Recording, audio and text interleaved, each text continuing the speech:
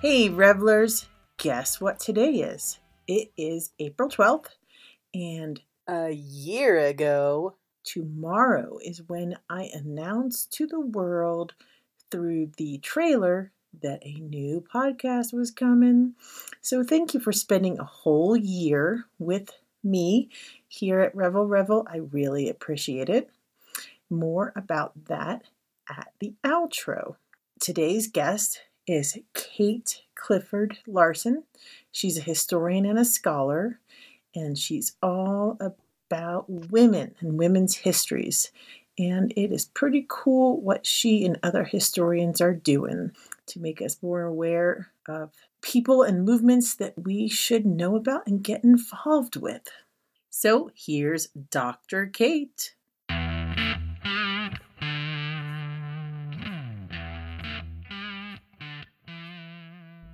Hello, and welcome to Revel Revel. I am Lauren Drabble, and today I have a historian. Oh my God. I kind of feel very special right now.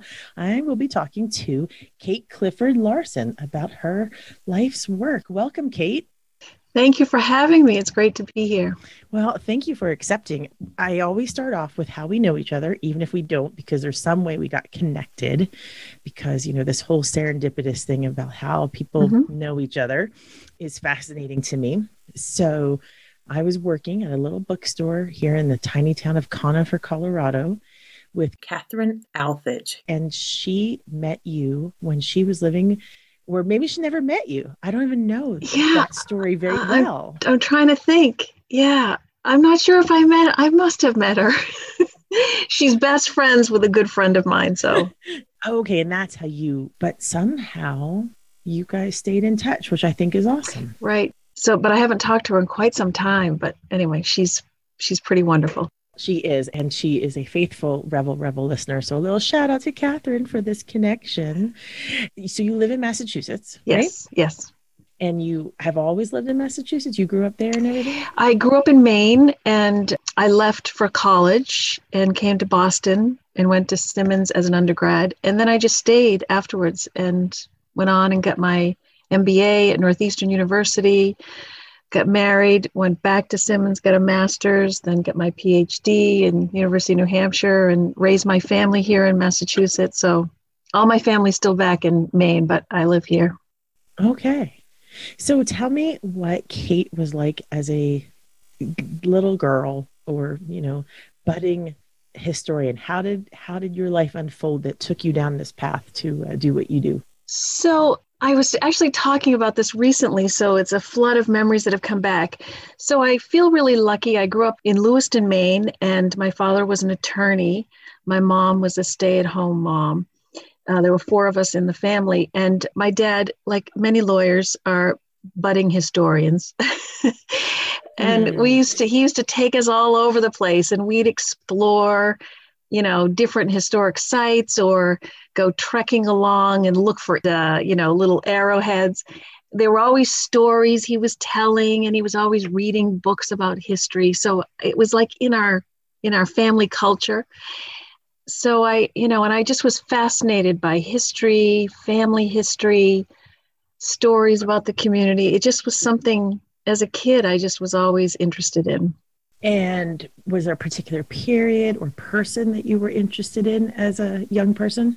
No, I just was really curious about everything. There were a couple of things. One is I come from a long line of very strong women. Those women's stories have been passed down in the family, both sides of my family, my mother's family and my father's family. So I always had an affinity to history about women. But of course, back in those days, back in the 60s, 70s, there wasn't much. And also, even early on, I was interested in African-American history. Now, maybe it was because of what was on TV during the 1960s with the civil rights movement, because we watched a lot of that. I remember it vividly. Or so one other thing is I love to search through all the old stuff in my family attic, home attic. And one day I stumbled across a very large tintype of an African American man. And there was like one Black family in Lewiston at the time. I'm not being totally accurate, but seriously, maybe there were 3 Black families in Lewiston. I'm not sure. And I thought it was unusual. Why did we have a tintype of an African American man in our attic? Well, yeah. I don't know. I just kept it tucked away, and I thought about it often. I brought the photograph with me to my defense for my dissertation, and I still didn't know who the man was. An aunt had said to me, "Oh, he was a friend of your grandfather's," and I could never figure out who it was. And then it was just serendipity. I met a woman who was researching the African American communities in the state of Maine. Awesome. And I showed her the picture, and she said, "Oh my goodness, that's John Nichols." And he was a formerly enslaved person who escaped on the Underground Railroad and ended up in Maine. It's funny how things happen. So anyway, I donated the photograph to the Maine Historical Society, and they have it there, and they tell his story. That's amazing that she was able to identify him just from a picture. Exactly. Wow. Yeah, that's just blowing my mind. So I grew up in Philadelphia too. I didn't say that, even though Catherine and I didn't know each other till here in Colorado. And so, of course, we have that connection. And I know what you're saying about, like going through family stuff, especially with strong women, Irish Catholic, but I was born in 1969. And so I guess I'm a little bit younger than you. Yep. I mean, Black people were everywhere on the TV in growing up for me. It felt like the 70s just had a lot of it, which was really good. But the first thing I remember about seeing is probably Roots. And I'm like, why am I watching this? I was so young and it was so horrific. And I don't think my family was very good at communicating. They were just like, this is important. You need to watch this. And that was that's great. So anyway, okay, so back to your growing up. So it was the history and the stories that you were interested in. So does that mean that you were a big reader of that kind of thing when you were little? A reader? Oh, yes. Yeah, we had books all over our house. My dad just read all the time. And so we just all read all the time. We'd go to the library constantly and take books out of the library. We had our little library cards as early as we could possibly get them, I think. So that was a big part of our lives. So when you entered into college, you were already a declared history major. You knew that's what you were going to do, or how did that unfold? I had taken an economics class in high school and I loved it. So I decided to double major in economics and history. So that's what I did. And I had fabulous economics professors and history professors in Simmons.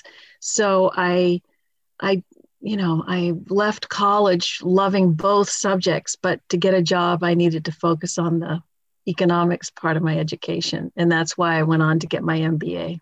Okay. And then, so you're getting your MBA. When do you start working on Harriet? So I got out of Simmons at 1980. I finished my MBA in 86. And I went part-time at night to get the MBA. And I did that for 6 years. I worked for a little investment bank in Boston. And it was a great job. And I had a fabulous boss. But my passion wasn't with it. I didn't feel it.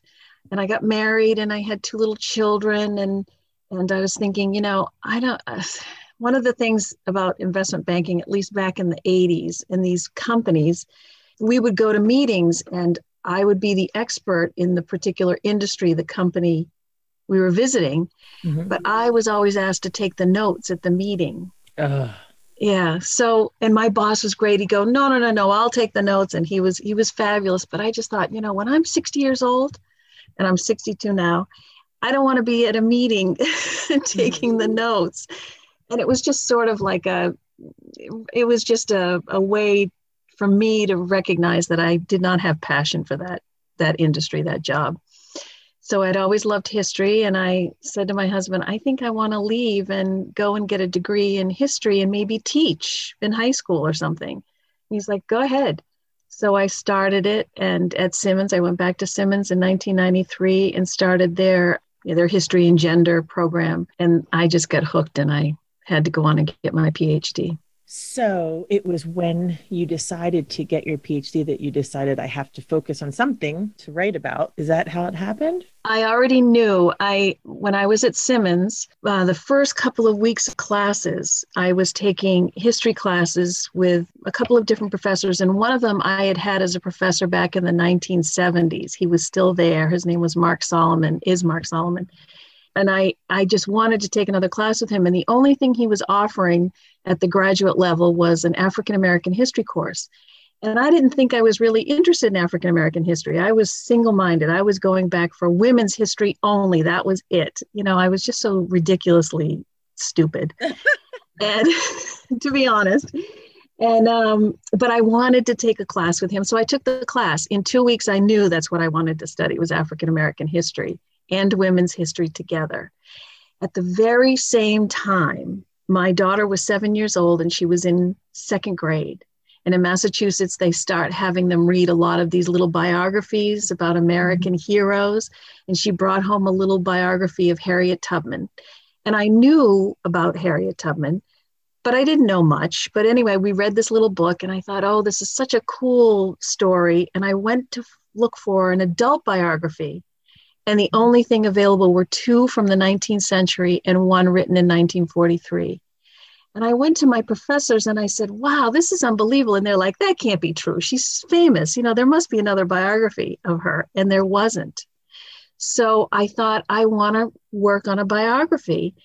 And they recognized the project was really huge and big. And they said, you should go on and get your PhD and do it instead for your PhD. So I wrote my master's thesis on some other women, and then I went on to get my PhD at the University of New Hampshire, and Tubman was my dissertation topic. I went there, I told them that's what I wanted to do, and they were very excited, and it worked out really great. So before we talk any more about Harriet, let's go back to when you said you were really stupid. So, you wanted to focus on just women in general. Who were you more sort of drawn to before you encountered African American studies? So I had read The Diary of a Midwife. Oh, yeah. About Martha Ballard, the midwife in Maine. And I had the attraction to the story because it was Maine.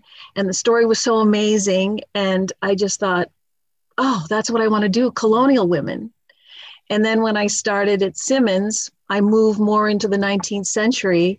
And as a side note, for years and years and years and years, every time I went to a bookstore, a used bookstore, or my husband and I were out antiquing, I would always look for old diaries. Oh. And so I would buy old diaries of women from the 19th century or early 20th century. I had tons of them. I had a lot in my house. And so I had this reservoir of material. And I just wanted to know more about the context of the lives of those women. So that's where it was coming from when I went into the women's history program. And my world was white, and I was just thinking, women in general. I don't know what I was thinking, but anyway, that was I just wasn't thinking beyond. I just wanted to do women. Thank goodness for Simmons and Mark Solomon. So it's funny because it sounds like you were just interested in what was out there, what you could get your hands on.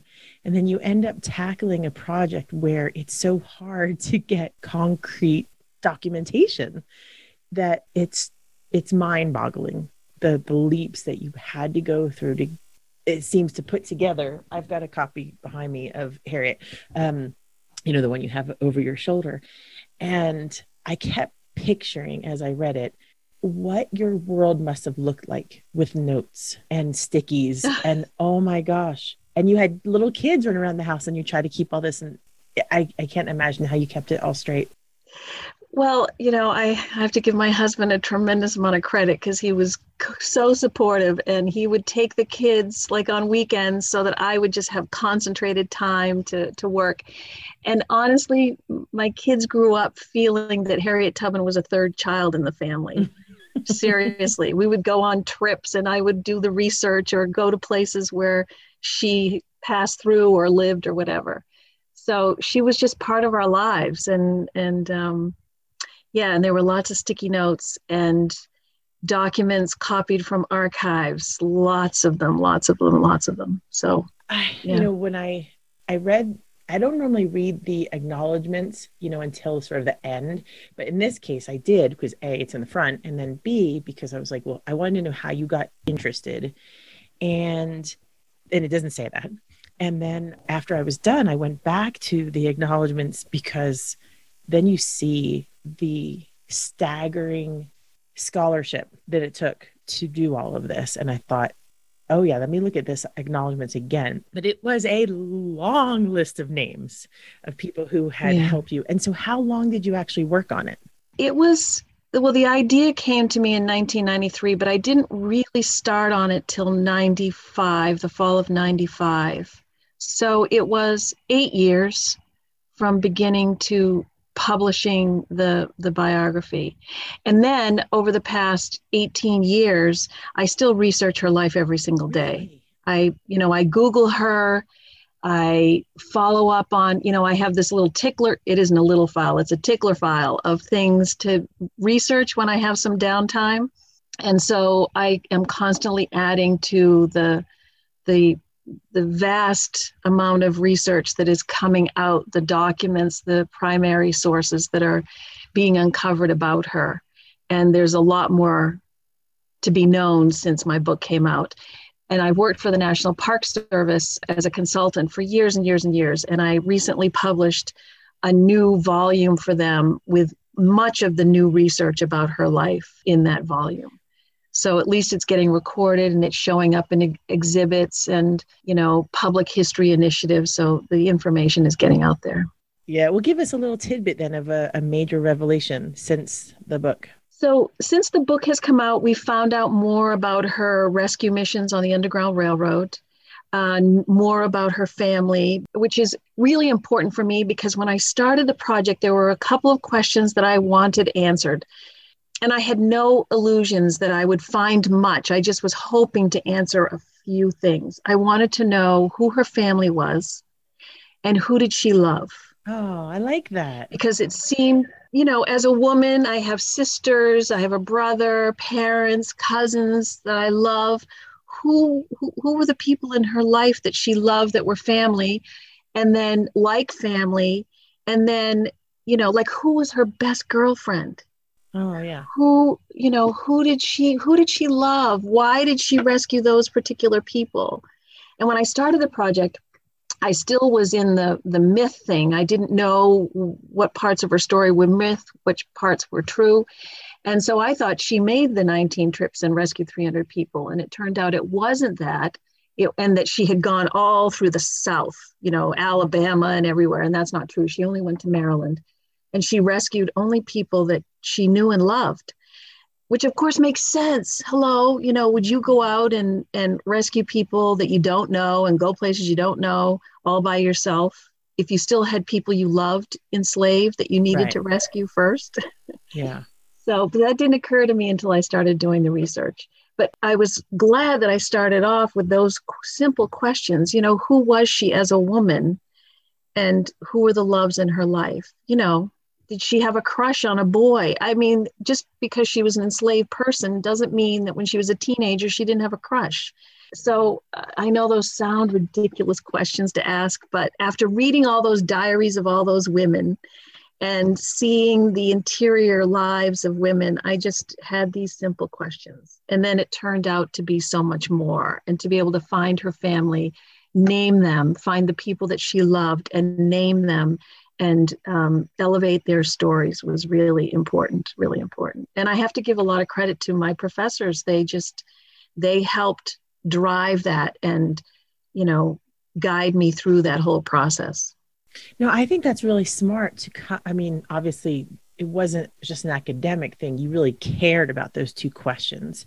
Mm-hmm. I mean, when everyone thinks back about, say, the Diary of Anne Frank, they think of the conditions and the Nazis and all that stuff, but they also think about, this is just a girl doing girlish things and putting up pictures of, matinee idols on her wall that make her human and make it relatable. And so I think that's really smart to take it from that point of view.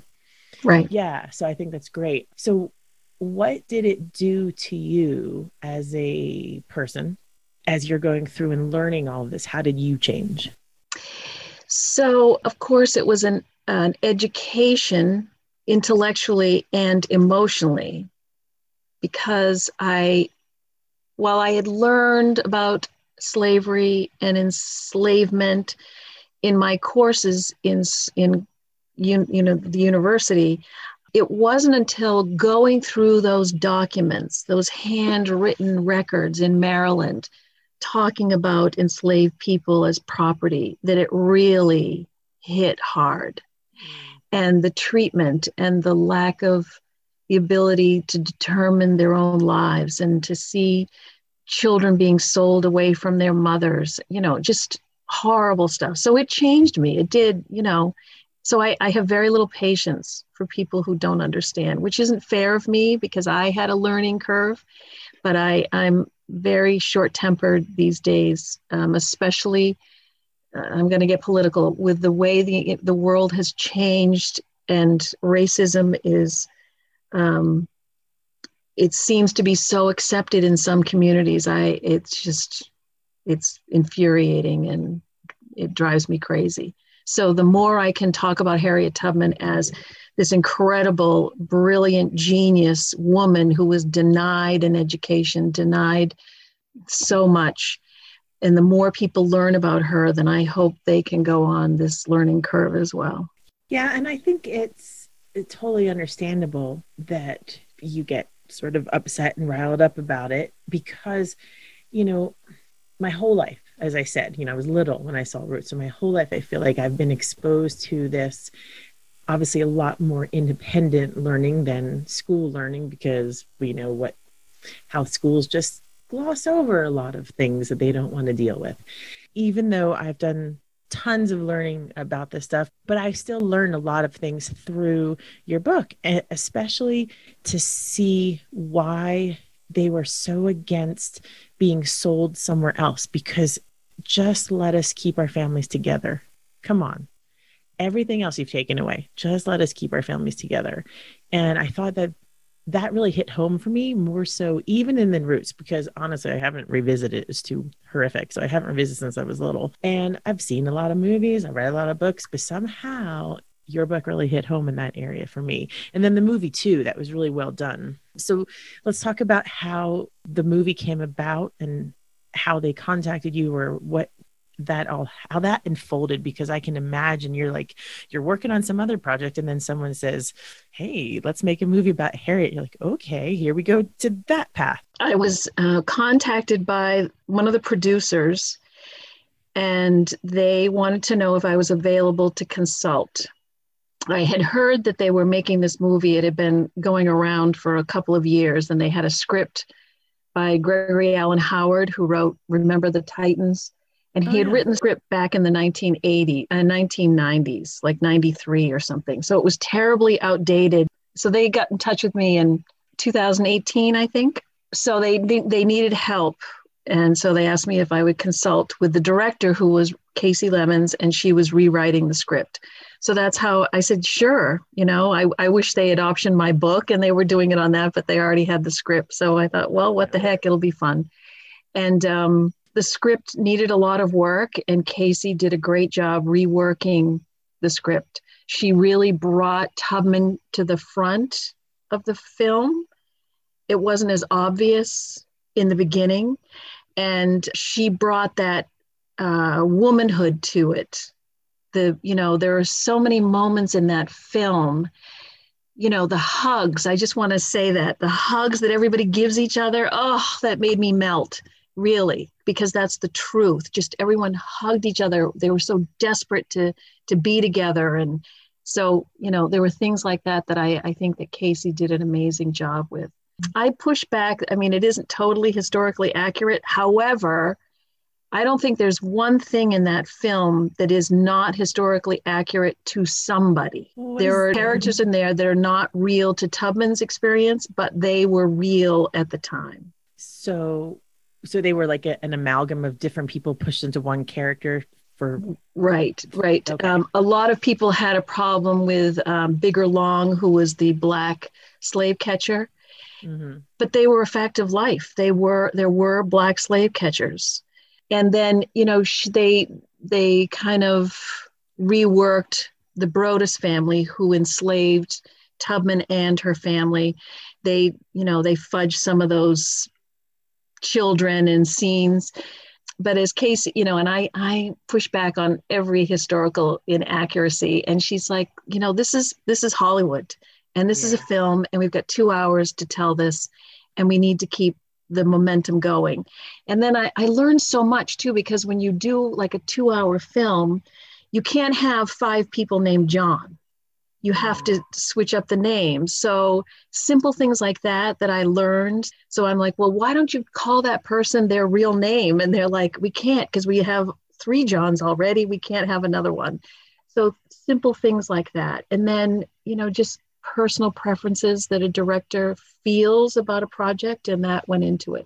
I think Kasi Lemmons had tremendous instincts, and I think she did a great job. Well, I thought the movie was fabulous, and besides the cast that I loved, the thing I think I liked most about it was the music and the singing, the spirituals and stuff. And so please tell me that those were at least somewhat historically accurate.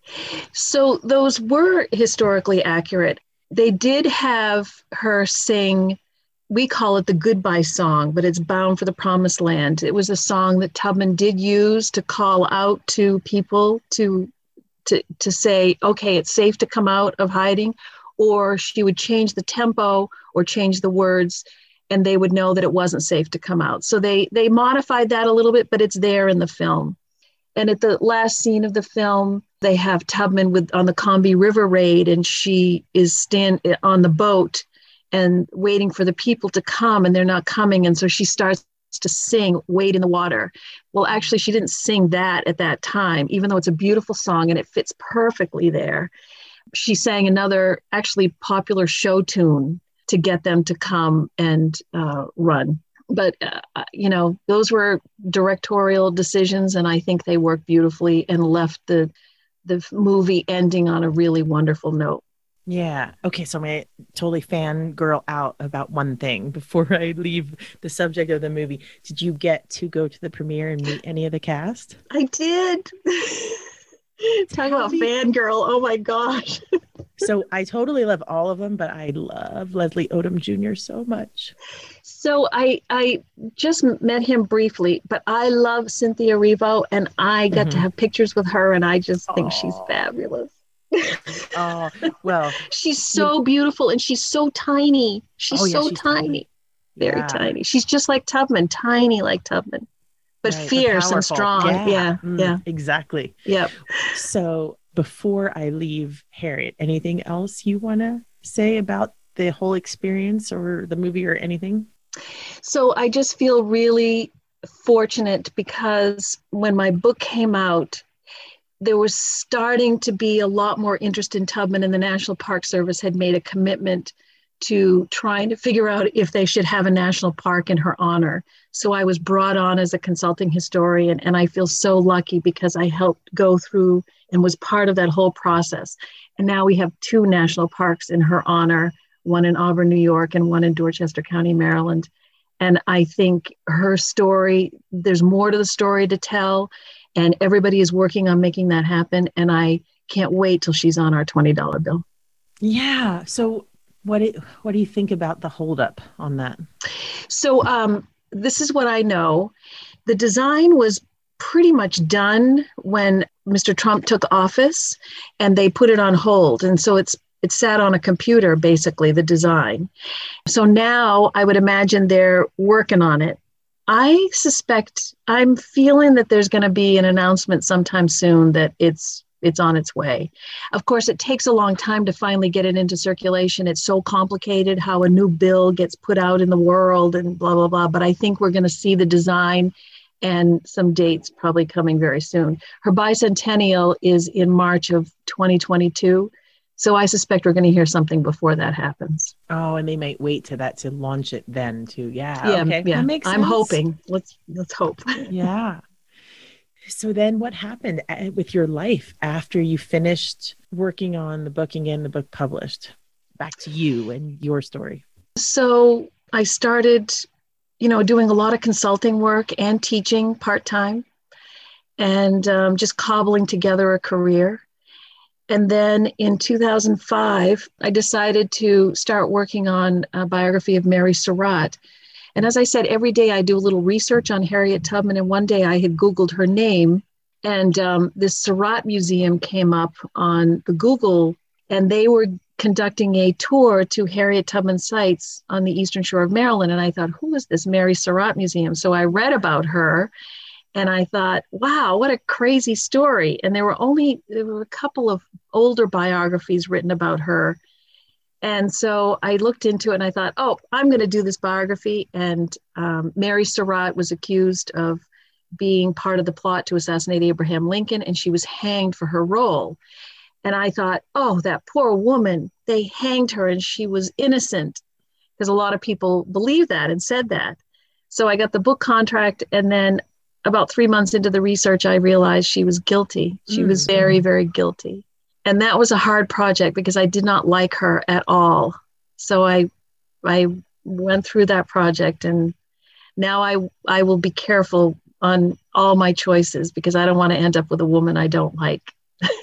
So why didn't you just say, okay, she's not who I thought she was, and maybe push it aside and move on to something else then?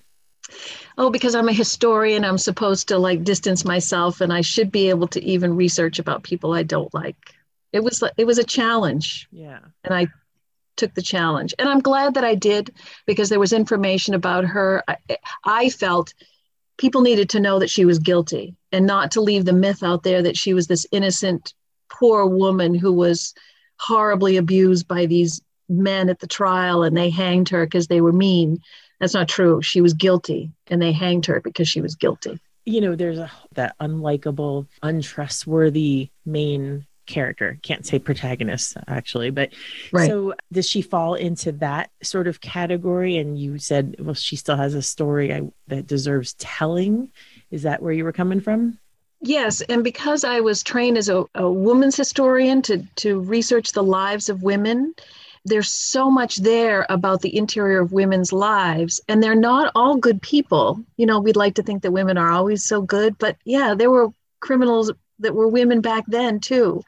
And she was manipulative, and she was really smart. She was very smart. And so was her mother. So she was a smart woman. She wasn't a one-dimensional caricature. She was a real woman who made decisions that cost her life. And so that's what I latched onto, and that's how I wrote the book. So what does it mean to be a women's historian? Can you define that for us? So my perspective is to put women at the center of a story, not just at the center of their own story, but it's in the context of a moment in time. And when you do that, when you put women or a woman in the middle of that, at the center of that story, the story looks a little bit different. So that's what I do. Like with Rosemary Kennedy, the last book I did. So everybody knows the Kennedy story. Everybody knows that Rosemary had a lobotomy. But when you drill down and you tell her story and you show her at the center of that family and all the people around her circling around her, but you tell that family story through Rosemary's experience, that family looks very different to me anyway. And if readers are to be believed, they feel the same way. So while it's a complicated family, and her parents didn't always make the best decisions. Her father was a lout. When you put Rosemary at the center of that family, you see the parents differently. You see her siblings differently. and that they loved her and they made decisions in their lives based on their love for her, their experiences with her, and based on what happened to her. And I feel that if what happened to Rosemary never happened, I'm not sure a Eunice Kennedy would have gone on and started the Special Olympics. Right. Would we have legislation, Americans with Disabilities Act, would that have happened as quickly, which didn't happen very quickly, but, Ted Kennedy was so devoted to making sure that happened with other senators, and he pushed through, hundreds of pieces of legislation dealing with mental health and disabilities. Would those people have been that way if it hadn't been for Rosemary? I don't think so.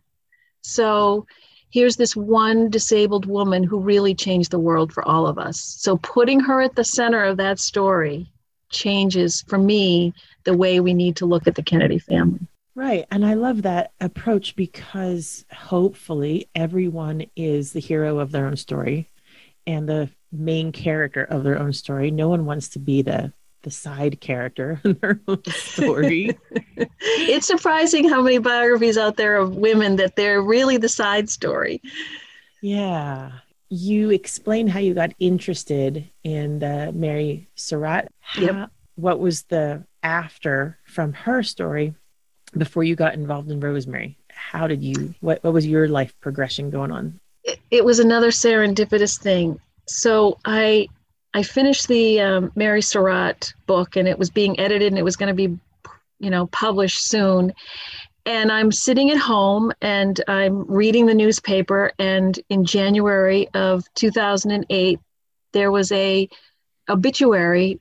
It wasn't 2008. Well, anyway, it was obituary. I saw an obituary for Rosemary, and I read it. There was a picture of her, a beautiful picture of her.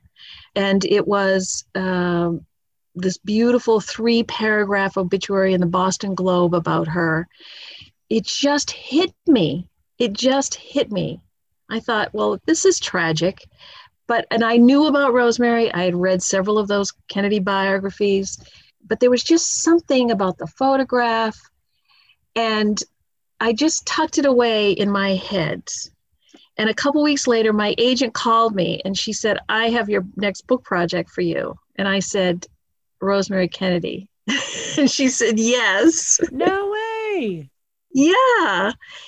And so it was 2005 because I was still working on Mary Surratt. So I went to the Kennedy Library, which is just, 10 miles from my house, and realized that there was material there that convinced me. Because I originally thought, well, I'll just do an article for like the Boston Globe magazine or something. Uh-huh. But then I realized there was enough material there that I read her letters, and I realized that I had enough of her voice that I could craft a biography using her voice. So unless I'm mishearing you, it sounds like you happened upon Harriet because of that one professor you just wanted to be with, in his class. And then you happened upon Mary Surratt, and then you happened upon Rosemary Kennedy. So are you consciously saying, I'm going to wait until the universe brings me these people to work on, or what's the thought process there? No, I'm always scanning for another woman to write about. Those just happen to be weirdly just by chance, but I do look for other women to write about. And I have a stack of, women that I'd be interested in writing about, but some of them it's not the right time for me. It doesn't seem like the right time just in the publishing world, because frankly, I need to write and sell books. I'm not doing this just because I love to write and not earn any money. I have to earn money doing that. Right. But if I just don't feel I could pull off a book, then I put that file away and let it sit. Right, because the circumstances could change and everyone could suddenly be interested in a person, and then you're like, oh, here we go. I have stuff on them. Right. Okay. Or I could be in a certain place in my life that all of a sudden that particular woman's story means more to me. It hits me in a different way than it did 5 years ago or 10 years ago. Like I've always known about Fannie Lou Hamer, And she's been on my mind since the Rosemary book came out. But I wasn't sure. I was filled with some doubt.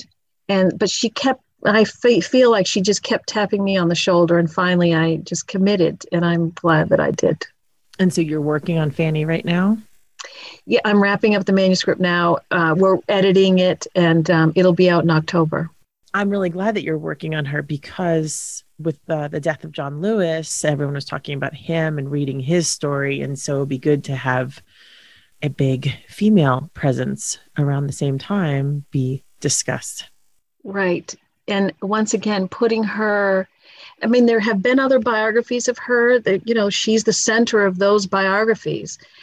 But in reading those other biographies, I have a different way of writing a biography and researching a biography. And I just felt I had a contribution to make. So every book since my Tubman book was my dissertation, so it's a little bit more academic, but I've been moving my writing more towards writing for a general audience. And so this will be for a general audience. I mean, academics could read it too, because it's heavily researched, but I try to write it. I'm not trying to write for my dissertation committee anymore. Right. So it's different. And I've done a tremendous amount of research. And there are these typical stories about her that have been carried on since 1962 about her that actually aren't true. Oh. And so I've changed those, and not that they weren't bad stories. It's just, I needed to know her very personally, and I needed to know her family, where she was born, how she was born, what the family dynamic was, so that I could build up and create this narrative about Fannie Lou Hamer, so that everybody understands where she comes from, that she didn't just come out of nowhere in 1962 as a fully grown woman. Right. So you said that you had two sort of questions and goals going into the Tubman story. What were your thesis points for Fanny? So I added a question for Fannie Lou Hamer. So one, I wanted to know about her family. The story is she was the 20th child of sharecropping parents. You know, and it was they struggled and struggled and struggled. And it was always, I was the 20th child. And her grandmother was an enslaved person who had 20 children in slavery and then 3 after slavery. This was a constant, it's like almost a trope in her life story. But actually, that is not true. She was the 20th child, but there were 4 babies that died in the 4 years before she was born. And so for me, that kind of changes so everybody said, well, Fannie Lou was always so much a favorite of her mother's. Well, now I can see why, because 4 babies died before she was born. So it's details like that. And then, of course, it wasn't her grandmother. It was a great-grandmother who was enslaved that had the 20 children. But to me, that's a valuable story because it's something that in Black women passed down generation after generation, these stories of enslavement, sexual abuse and assault, and giving birth to babies of their enslavers, etc. How these stories are passed down to protect their daughters, you know, and Fannie Lou's mother carried a gun into the cotton fields to protect her daughters. Mm-hmm. You know, these are things that I want people to understand. So I go through that kind of story and relay that so that they understand Fannie Lou as a baby is born special. And the family struggles. But yeah, so anyway, that's just one of many, many things about researching her life that I'm bringing to light. The music in her life. She grew up in the Mississippi Delta, and that's the birthplace of the blues. So everyone talks about how she sang spirituals all the time. Well, if you listen to her, you can hear the blues. So I write about the blues and all the juke joints and the blues bars that she went to and danced and listened and drank and did snuff, and she did, tobacco on a stick. You know, these things, she was a real woman, and she didn't just go to church all the time and pray and sing and sing and sing. She had a life. She was a real woman who had many different facets to her person. And also that a lot of people write about how all of a sudden in 1962, she becomes aware of the civil rights movement and she's going to try to register to vote. Well, actually for 10 years, she had been active in trying to register to vote or to get people interested in the civil rights movement. So those are details that people need to know, especially for young people today who want to be part of something, who want to struggle and fight and make a difference in the world. They don't have to wait till they're 40 years old. They can do it now, and they can find mentors in the community and find resources. And we as allies out there, or any young people, you need to build a community around you to support you to move forward for your vision. So this old story of Fannie Lou Hamer, all of a sudden she's just sick and tired and she's had enough and decides to make a change one day. It had been coming for a really long time. She was already a leader in the community before she made it to the national stage.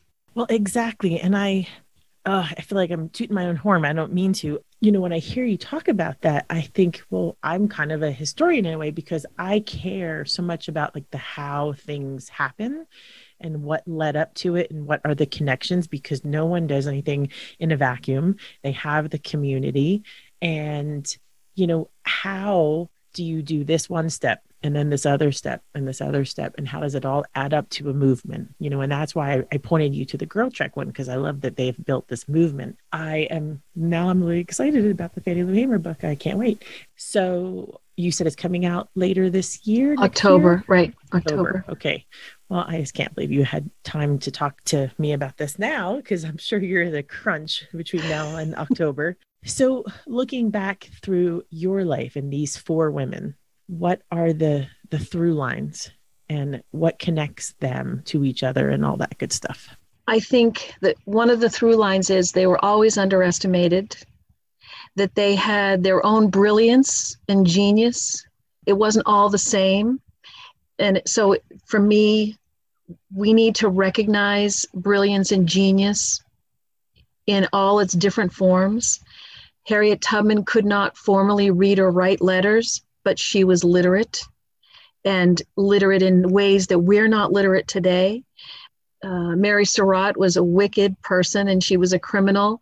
She was brilliant though, and she was smart, and she made her own decisions and she made her own choices. And she, affected change tragically in the wrong way.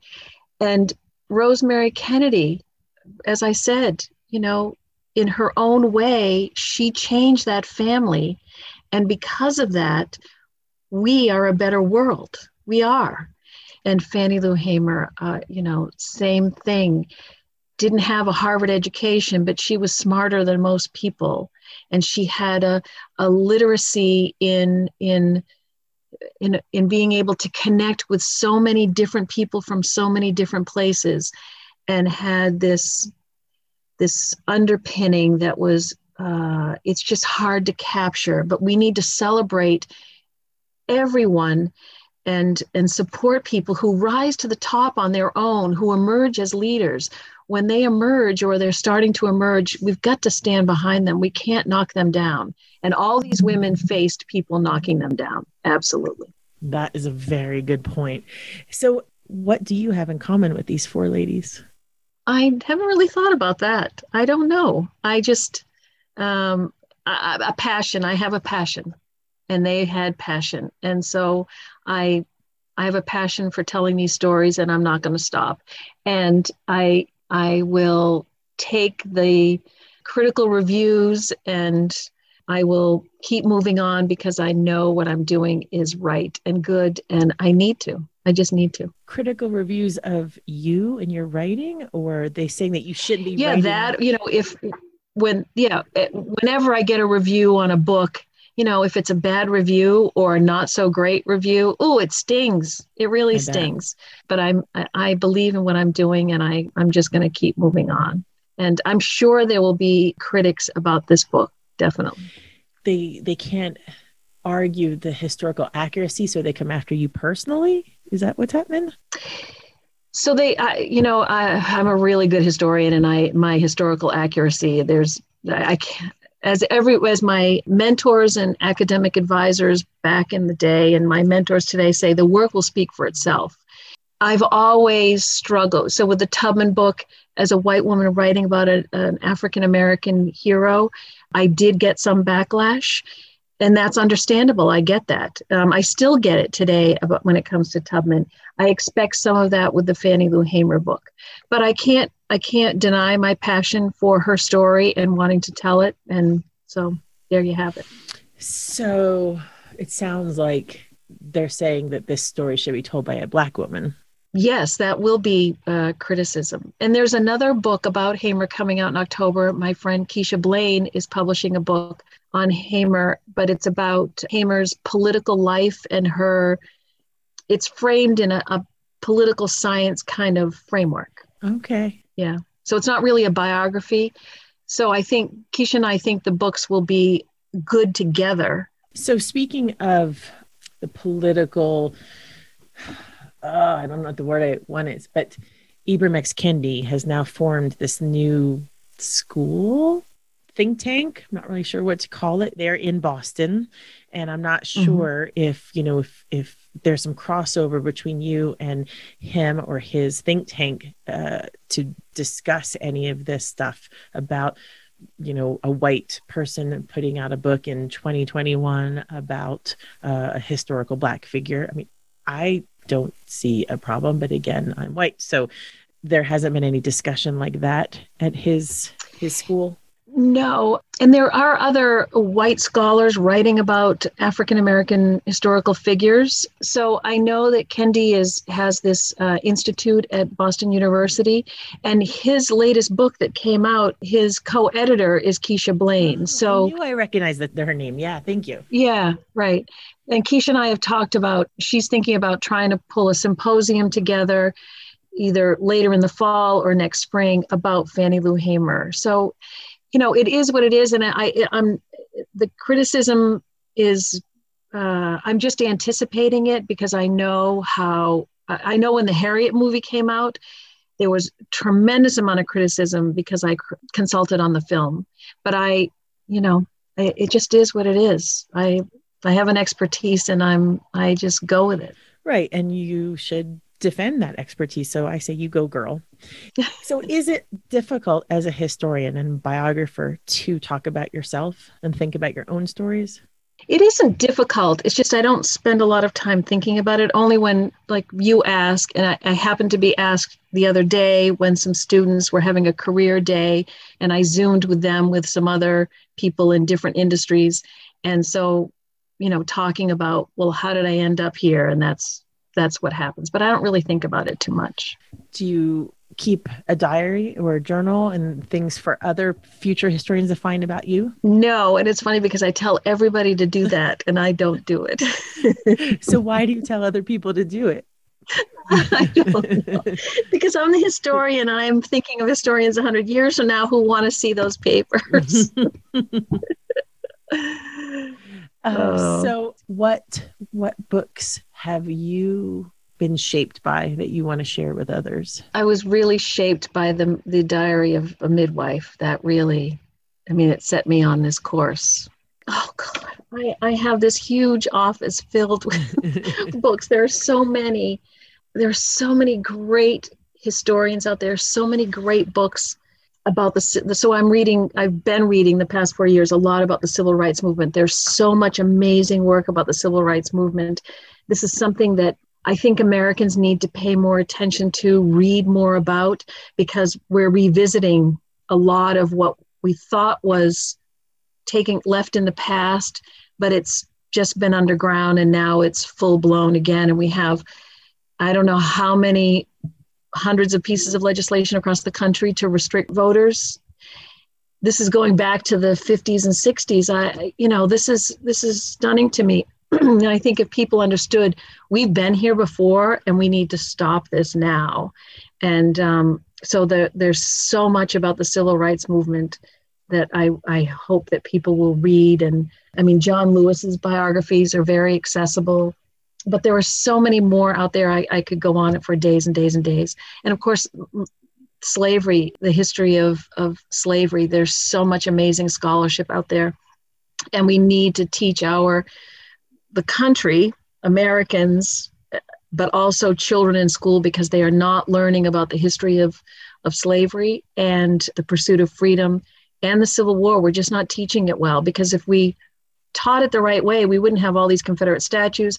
People wouldn't be marching with Confederate flags, that kind of thing. We really have done a bad job. As a historian, I'm taking blame too. We have not written enough for the public, for the general public, so that they can learn this history, the truth, not the myths. Well, I would agree. And I think for my own education, the period that was the worst as far as explanations of what happened was Reconstruction. It was like, well, okay. And then there was this period of rebuilding. And then that was all it was said. And then we jumped, like, I don't know, we probably jumped to World War I in my history class right after that. It was like nothing. That's crazy. Yeah. So it's terrible. So I highly agree. But I see two Ruth Bader Ginsburg things behind you. I see her collar and I see the little doll behind you. So do you have a RBG biography that you can recommend? So I don't remember the name of it, but the latest one, it's here somewhere. Actually, it might be upstairs. Whatever the latest one, there were two out there. So I shouldn't say the latest one, just either one, just go for it. And watch the movie. Watch the movie. If you don't have time to read it, please watch the movie. On the Basis of Sex was so good. Yeah. So she is pretty remarkable. And we don't know, we just remember her as this tiny little older person, but she had this life that was so incredible that brought her to the place that we got to know her. Yeah. So we need to know her before that, because there are women like that today who are going to be in that place tomorrow, and we need to support them and be behind them and watch them grow and become who they're going to be in the future. So do you ever get a chance to read fiction? Hardly ever. What I have done, though, especially before I started this intensive research on Hamer, I started listening to fiction, Jesmyn Ward and... Well, if you heard my thing with Vanessa, you heard me just praise Jesmyn Ward up and down. I adore her. Yeah. So books like that I would put on tape, and I would we live next to a state forest. And so I would go and I would walk and listen on tape, and to hear the voices and that's how I do fiction these days, is listen to it, because I want to be a better writer, and historians aren't always great writers. We're just not. It's boring. So I'm trying to make it less boring, and listening to these amazing writers has helped. Yeah. Well, I have no problem dishing out some recommendations for you, even though I know you don't have time right now, but you can just file it away, because you said historians as writers. I love Philbrick. Oh, yeah. Yes, go ahead. Yeah. Yeah. And The Heart of the Sea, is mainly about the guys on the ship, right? Right. The women in town and how they lived without their men. I think that if you haven't read that, you will love that part of that book. Yeah. He's amazing. He's amazing. Yeah. And then, of course, I always screw up his name, even though I highly love him. Noah Harari, Yuval Harari, the guy from Israel. He does more of like a biological, economic history of humankind. Wow. Yeah, because you like the economic stuff. I think you'd really enjoy it. So Sapiens is just mind-blowing. Oh, I'm going to have to remember that. Yeah, when you have time. And then here's a fiction one that, have you ever read Alias Grace by Atwood? No, but I've read a couple of her other ones. I used to teach Atwood in one of my women's history classes, but I haven't read that. You taught Atwood. Ooh. Well, one day you'll pick up that book and you will read it, and then you will email me and go, oh my God, I want to talk about Alias Grace with you. Okay. Do not watch the movie. All right. I have feelings very strongly about the movie. In some ways it was good, and it was a mini series movie. So in some ways it was good. In some ways I'm like, no, you screwed that up. So anything else that you want to share with us about what to do and what to read and what to watch before your Fannie Lou Hamer book comes out? I just, oh gosh. Well, I mean, the world is so different now. It's still a little bit of COVID lockdown. So for me, I just can't wait to get vaccinated so I can go hug my grandchildren and my children and all my family and all that's friends. And I'm sure a lot of listeners are going to feel the same way. I just want for people out there that are thinking about, leaving what their career is and trying something new, I say go for it, because if you don't try it, you're not going to know and you'll have regrets. And for me, it worked out because I had a support system that enabled me to do it. Not everybody is able to do that. But boy, if you've lost your passion for what you do, you've got to find a way to find your passion and follow it. Because I love what I do every single day. Every single day. I don't have a regret at all. And that's amazing considering the amount of work that you do. Why don't you write about someone who just cloistered themselves away and didn't really interact with so many people like Dickinson, so you don't have so many different characters you have to keep track of? I don't know, maybe I'm wrong about her, but I picture if you're living in seclusion and you don't have to juggle so many characters. Yeah, right. Well, but the richness around somebody is what makes their character. So no, it's impressive. Well, I think I've come up with a title for this episode. Well-behaved women rarely make history. Oh, Laurel Thatcher Ulrich. That's what she said. Yeah. Because you write about those women and you are, I'm sure, not as well-behaved as you're acting right now. Once you get your vaccine, you're going to go tear it up, right? Oh my God. It's going to be nonstop for months. Yeah. Well, I hear you about the hugs. And I think that really hit home for me when I was watching the movie too, because I was watching everyone hug and I'm like, yeah, how many people have I hugged in over a year? Yeah. Yeah. Crazy. Yeah. Wow. I thank you for your time. Oh, one final question. Do you do anything special on March 10th? I know you were too busy between when we first started talking and now. Was it Harriet related? What did I do on March 10th? I can't remember. I usually have lots of engagements around March 10th. I don't know what I did this year. I mean, she's always on my mind. Always, always, always. So, I think about it could have been her birthday too. We don't know. We know she was born in March, so we don't know. But anyway, I just think her time has come and it's really great. And having done this for so many years, to see her recognition out in the world is it's so rewarding. It's so fabulous. She's great. And I can't wait till she's on a $20 bill and everyone will think about her every time they pull money out of their wallet. Yeah, much better think about her than stupid Jackson, that's for sure. Who's going to be tiny, tiny, tiny on the backside of the note. Oh, he is? I didn't hear that. That's all right. He can be small. That's how he should be.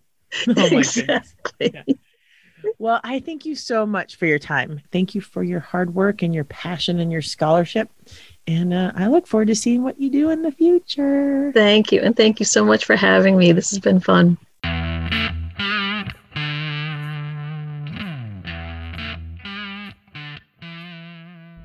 Okay, revelers, I hope you really enjoyed this. Hope you got a lot out of it. Obviously, you can see why I named it what I did.